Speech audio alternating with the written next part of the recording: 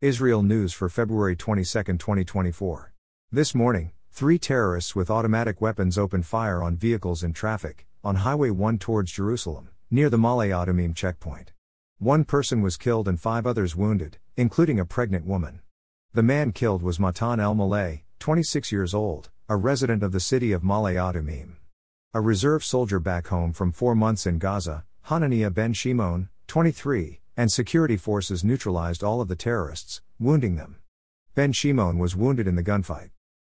Speaking at the scene of the attack, National Security Minister Itamar Ben-Gvir said the shooting was further proof of the need to arm the Israeli population and limit freedom of movement for Palestinians in the West Bank.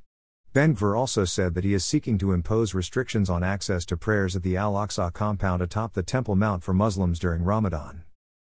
Finance Minister Bezalel Smotrich demanded approval of a plan for thousands of new housing units in Ma'ale Adumim and nearby settlements in response to the deadly shooting. The Arrow long-range air defense system intercepted a hostile projectile heading towards Eilat, over the Red Sea.